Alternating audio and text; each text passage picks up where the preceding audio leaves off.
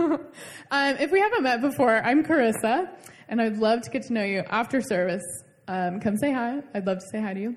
But we are continuing on in our David series that we've been doing. Is this too loud? Okay. I can never tell. I just won't scream. So we're continuing on with our David series. And we've been diving into this for just a couple of weeks, talking through David's anointing. We've talked about how God looks at the heart and he doesn't look at the appearances, but he looks at our insides. He looks at what's really going on in our souls. We talked about David and Goliath. That was a fun one. And we talked about whose voice we're listening to. Because sometimes we think that we're listening to the voice of God, but sometimes we're actually just listening to the voice of fear. We're listening to all these other voices in our lives, right? Do you guys remember that? Hello? Do you remember that? Anybody? Okay, good. I'm glad. So we're going to continue on this morning, just with the David series, and I'm going to be talking about, Saul, King Saul. Everybody go, ooh, ooh. King Saul, and we're going to be talking about his jealousy, because he's got some jealous issues, right? Right. We all do. Okay.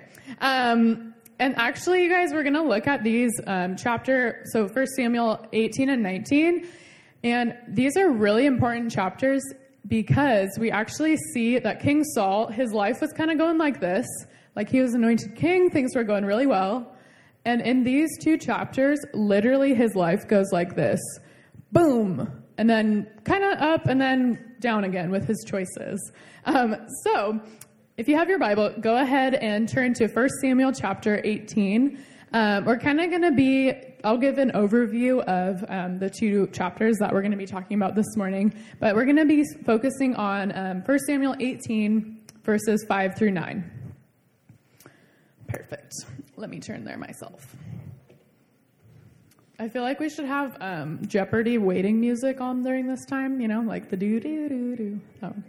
Yeah, who's doing that? Oh my gosh. Thank you, Debs. Can we give it up for the Deb and the worship team? Are you kidding me? The Deb. Love it. Okay, 1 Samuel 18 through 19. Are you there? Raise your hand if you're there so I can see. Perfect. How about this section? Where? Are we ready? Okay, perfect. Let's continue. All right, this is what the Word of God says. Verses 5 through 9. Whatever mission Saul sent David on, David was so successful that Saul gave him a high rank in the army. This pleased all the troops and Saul's officers as well. When the men were returning home after David had killed the Philistines, so after David had killed Goliath, this is the very next chapter, that's where we pick up. The women came out from all the towns of Israel to meet King Saul with singing and dancing, with joyful songs, and with, timbrels and lyres. I don't know what those are, but they sound really fun. As they danced, they sang, Saul has slain his thousands, and David his tens of thousands. So Saul was very angry.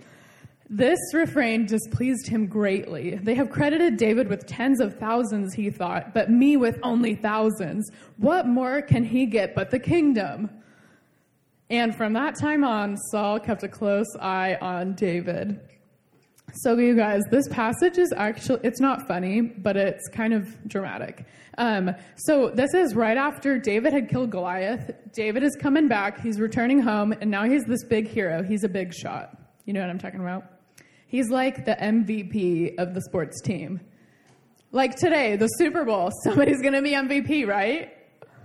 Let's go sports, right? Yeah, cool. So you have an MVP, I think, of the game. And that's kind of like what David was, because he killed Goliath. It was amazing. But imagine yourself just in his shoes, Saul's shoes, for just a second. You have just watched this little child, basically, kill a Philistine, that's a huge giant, and then people start singing a song about how he's 10 times better than you. You'd be low-key offended too, right? Like, that's kind of kind of insulting. Imagine if your parents made a song about you and your sibling and how your sibling was 10 times better than you. That's happened? Okay. We'll talk later. Anyways, you'd be a little upset too. But then the story goes on. So Saul just keeps it going. He doesn't address anything in his heart, but he keeps going. And basically, we then see that in verse 12, the next thing Saul does is he tries to kill David with a spear. So we kind of go from bad to worse. Saul does not make the situation better. But it actually says in verse 12 that Saul was afraid of David because the Lord was with David, but had departed from Saul. Because God had anointed Saul to be king, but Saul disobeyed God. And so God had anointed David to take his place. And so Saul is just seeing that God is actually not with him anymore. And so things keep going in this bad cycle of Saul making bad, crazy choices, and things keep getting worse. So next what happens is Saul gives David more command in the army. He promises to give him one of his daughters in marriage, kind of making bad situation worse again, to keep him in the family. But then he actually gives that daughter to another guy, which everybody go, ee, that's not good. So then Saul promises to give David his other daughter in marriage, and he's like, okay, you have to kill 100 Philistines to do it. So David does that and marries Saul's other daughter. But it also says in verses 28 through 29 that when Saul realized that the Lord was with David again and that his daughter Michal loved David, Saul became still more afraid of him, and he remained his enemy the rest of his days. So that is chapter 18.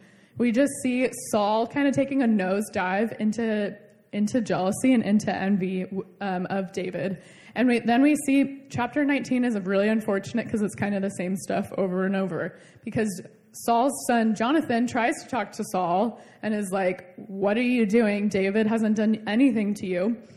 And so Saul says, you're right, I won't kill him. And then a few verses later, he tries to kill him with a spear again. So it's kind of the same thing over and over. But David escapes, thankfully. And you guys, does anybody know how long this goes on for? How long does Saul pursue David? The rest of Saul's life, that's correct. It's 15 years. Can you imagine that? For 15 years, Saul and David do this crazy cycle of Saul tries to kill him like all the time, and David runs away, and it goes on for the next 12 chapters of the Bible, which is 15 years. Doesn't that sound exhausting? Yeah, no. It sounds pretty exhausting to me. So, you guys, we're going to talk about what is going on in this story. What is going on in Saul's heart in this story? And so, the root of what is going on is he has a big problem with jealousy and with envy. And these things are not new concepts to us, right? How many of you have heard of jealousy or envy before? Yeah, so we've all heard about these things. And actually, it's really interesting because they've been talked about for ages. Do you guys know who Shakespeare is? He's an amazing poet and writer. He wrote a lot of plays, lots of different things. Well, he talked about that jealousy is like a green-eyed monster. Ooh. Everybody go, E again. Just weird. We don't want to do that. But also, does anybody watch the show Once Upon a Time? Raise your hand. Okay, so I have a little picture. Does anybody know who that is? Her name's Zelina. She's the Wicked Witch of the West. In this show, it's kind of about fairy tales, but it's great, I promise. Anyways, so this is Zelina, and she's the Wicked Witch of the West. And she has a problem. Because when she gets jealous or envious of someone, she turns green. So show the next picture. That's what she looks like when she gets jealous and envious of another person. And she does that a lot with her sister. The drama is high, let me tell you. But anyways, this shows us too that not only does she change on the inside, but for her, when she gets jealous or envious, it changes her outsides. It changes her behavior. It changes the way she looks. It changes her perception of others. It's not a good look, right? Right? Not fun. But the interesting thing about jealousy, you guys, you can put her down. Thank you so much. The interesting thing about jealousy is that it doesn't just touch one aspect of our lives. Jealousy has the potential to touch lots of different aspects of our lives in different seasons. So maybe you are jealous of people at school. Maybe you struggle with being envious of people's clothes or what people have or different friends that others have. Or maybe it's the grades that people get that you don't get. Or maybe it's their athletic abilities or who can drive first or who has more freedom. Or maybe you and your sibling get really jealous of each other. Maybe you get jealous and envious of people that can date before you. But later on in life, you guys, it kind of doesn't stop because there's always going to be things that we could be jealous of or envious of, right? Like, for example, if you're a young adult, you could be very jealous and envious of somebody who gets engaged or married. But also, think about your whole life. It's going to be who has the biggest house, who has the nicest cars, who has the best job, who gets to go on the nicest vacations. You see that this cycle could never end if you let it control you, right? Yeah. So we're going to continue to talk about jealousy and envy. So, definition, envy is the emotion of coveting what somebody else has. So envy is wanting what somebody else has. Maybe it's a material possession. Maybe it's their pet cat that is adorable, like mine. I can show you pictures later. But jealousy is a little bit different than envy because jealousy is the emotion related to the fear that something you have will be taken away by someone else. So, for this example with Saul and David, Saul was jealous of David because he was feeling afraid that his kingdom was going to get stolen away by David. Does that make sense? The subtle difference between envy and jealousy? Yeah, a few of us? Cool. And we'll continue to talk about that. But we see that we can be jealous of so many different things. Maybe for you guys, guys and gals, if you play sports, maybe you're thinking in your mind right now, that new person that joined your sports team, that's really good. And you're just feeling a little bit of something in your heart, just a little something when they come around and they're doing good. Because you're like, maybe they're going to take my spot. Maybe there's not enough room for both of us on this team, right? And I think the thing about jealousy is we often really don't like to admit that we're jealous, right? It makes you feel kind of gross inside. It makes you feel like, you almost feel bad that you feel jealous, right? I've felt that way a lot. But the fact of the matter is we have to start being honest about when we're jealous of others. So my own definition of what jealousy is, I don't know, I made it up, is jealousy is the belief that God does not have enough to go around. So jealousy is the belief that God does not have enough to go around. Basically, you're saying God does not have enough for me and so to coexist in the same space. God does not have enough talent for both of us, not enough good looks for both of us, not enough blessing for both of us. God does not have enough for both of us to be together in the same place. So jealousy is the belief that God does not have enough to go around. And we don't often say that this is what we believe, but at the root of jealousy, we actually are not trusting God. And we'll continue to talk about this. So there's a whole range to jealousy, right? It can start with just wanting things that you don't have, wanting things that somebody else has, but it could even turn into more extreme things, like you have to tear other people down to make yourself feel better. Maybe you can't have a deep, close relationship with someone because you're really just jealous of them. Maybe even in some cases, and these are really extreme, like in King Saul's case, but actually people kill each other because of jealousy. It's kind of crazy. There's actually a psychological condition called Othello syndrome or pathological jealousy that people are diagnosed with because they have chronic jealousy. Like they assume their spouse is always cheating on them without any evidence, anything. So it's kind of, isn't that crazy? Like people do crazy things when they're jealous, right? It's a little wild. It's like the Jonas Brothers, the Nick Jonas song, the Jealous song. Is that who sings it, right? Okay, cool. We'll move on. Anyways, but people do crazy things when they get jealous. Okay. Where do you guys see people being jealous? Where do you guys see people being jealous? Can you think of any examples? Yeah. School, that's a big one. Any other ones? Yeah. Oh, family, kind of siblings or people that are in your family. Yeah, absolutely. Cousins, maybe. Any other places that you guys see people being jealous? Okay. Real talk, ladies. Sports, yes? What? At the mall. True. It's a good point. Yeah. Okay. Ladies and gentlemen, what about social media? Shoot. Okay, that's good. But, okay, let me just talk about social media for a quick second. Love it so much. But social media is a breeding ground for envy and jealousy, right? It is. Because all you do is you scroll through people's things, the best of their lives, the most attractive parts of their lives, the most exciting things that they do. And I don't know about you guys, but I'm going to be honest. Sometimes when I scroll through social media, I start feeling something in my heart.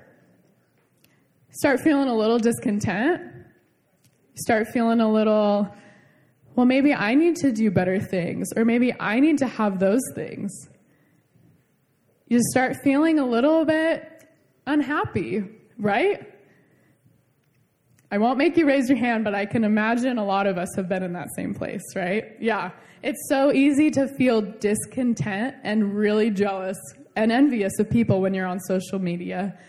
And there's lots of good things about social media, but I just want to ask us to think about that this morning. Ask us to have a heart check a little bit. Like, when you're scrolling online, are you really feeling just really jealous of people? And maybe there's a better way to live. Maybe there's a healthier way to live. Hey, gentlemen, thank you. So jealousy unchecked can cause big problems for those close to us and for ourselves. They really can. And so we see Saul. Let's just look at what his little circle of influence. He caused so many problems for David, for his son Jonathan, for both his daughters, for his soldiers, for prophets, and for a bunch of people in Israel. We're going to keep reading on and continue in the series. But actually, Saul goes crazy enough that he just starts killing random people. Just because he needs to find David and he's so jealous of him. Saul causes a lot of issues for others, but also look at how he destroyed his own life. It's really, really sad if you think about it. He kind of just let the jealousy take root in his heart, and it led to a lot of really bad choices for him. But it started really small. And it's interesting because in Proverbs 27:4, this verse says, and Proverbs is a book of wisdom, so it just talks about, just says really wise things, and it says this about jealousy. It says, anger is cruel and wrath is like a flood, but jealousy is even more dangerous. And it's interesting because kind of with anger and with jealousy, those are related to big things like a flood. But if you think about jealousy is just like a little tiny seed in your heart that doesn't sit right. It's just this small little thing that creeps into your heart if you let it, and it will take root if you let it stay there. But it also expresses itself differently. Jealousy can look like being really, really angry. Could look like just being pretty bitter at people. It could look like sulking or pouting. That's my least favorite.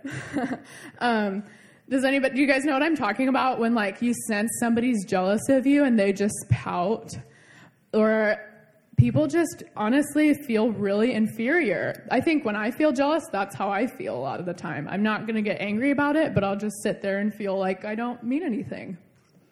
So it looks very different in different ways. Jealousy expresses itself differently.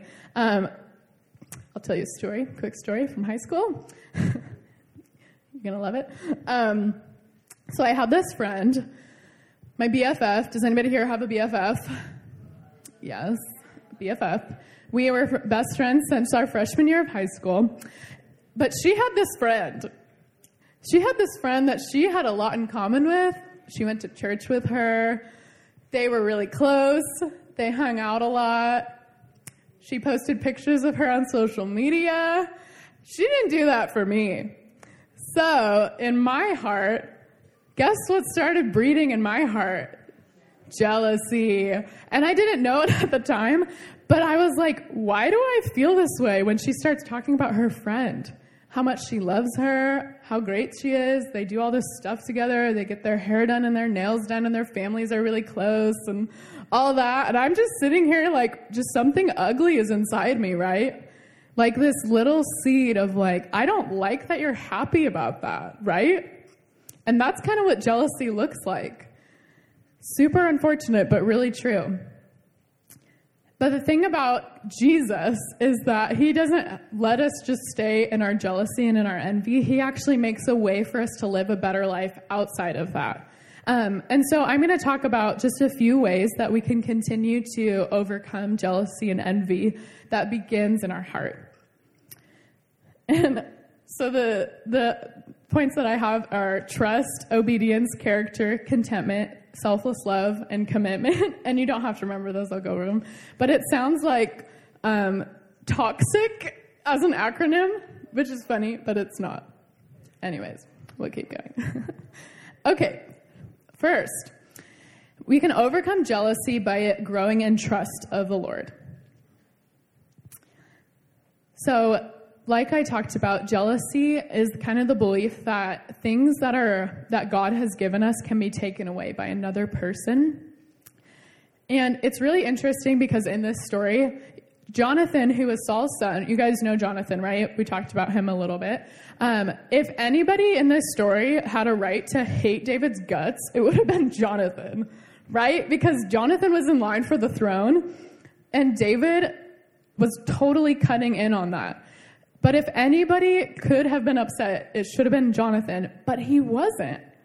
He loved David. He submitted to David. He championed David. And Jonathan trusted God. Jonathan trusted that God's plan was best. He trusted that God knew what he was doing. And so that gave Jonathan this peace that God was in control, no matter what. He was content with letting David do what God had called him to do. And the question that I have for us today is, are you willing to do the same? Are you content in your heart with letting God do what he wants to do without trying to control the outcome, without trying to make yourself the best? Proverbs 14:30 says, "A heart at peace gives life to the body, but envy rots the bones." So we see in the story of David, we see that Jonathan chose to live at peace. He chose to be at perfect peace with who God is, but Saul chose envy, and that just led to a destructive life. So we have trust. Trust in the Lord can help us overcome jealousy, but also obedience. And this is really interesting because in 1 Samuel 15, this is the story actually of Saul disobeying God. God had told Saul exactly what to do, and Saul chose to not do that.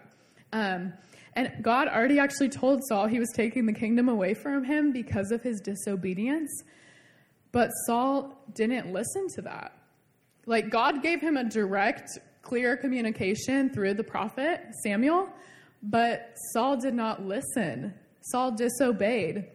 And so we all know what it's like to not be happy for someone, but I think it's more of a question of obedience to the Lord and being happy for somebody else and what God has called them to do.